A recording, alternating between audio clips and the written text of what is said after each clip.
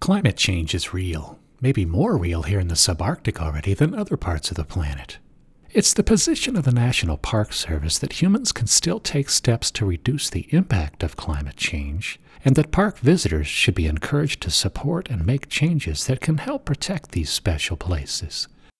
In Denali, scientists are monitoring climate change closely and cautiously discussing how park management may need to change in the future based on current trends.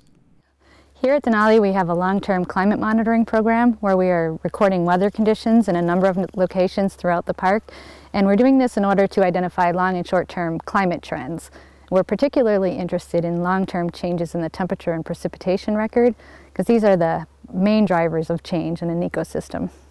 When we're discussing long-term changes, it's really important to differentiate between weather and climate. Weather is what we experience on a daily basis. It's the temperature, highs and lows, the cloudiness, the amount of rainfall that we're experiencing on a day-to-day basis.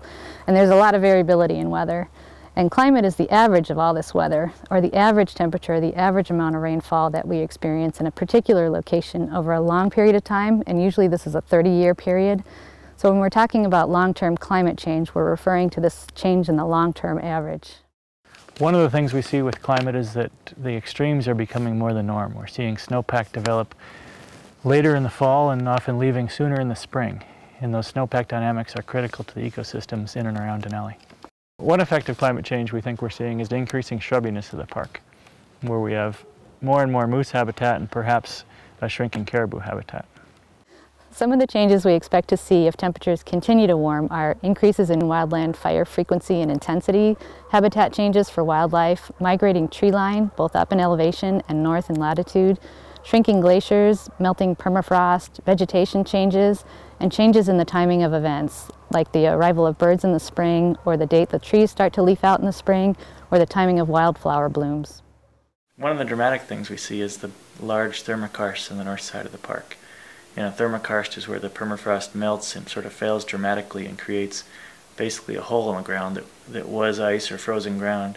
And when it thaws and melts, it drains and creates a bit of a sinkhole. One of the other things we see is a changing in the lakes that dominate the northwest part of the park.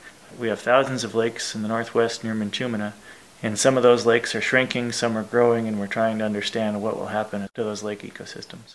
One of our best indicators of climate change are glaciers. Glaciers are only affected by climate and topography. So as the climate changes, the glacier will change.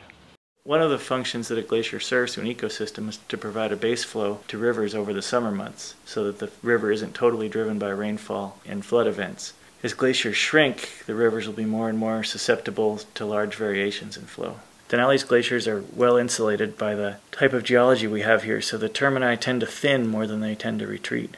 Real long term, you'll see, and this is very long term, but you'd see less of the large braided rivers and more incised channels, and those riverbeds would then become vegetated. This is a snow-dominated landscape. We can expect to have snow on the ground 8 months out of the year.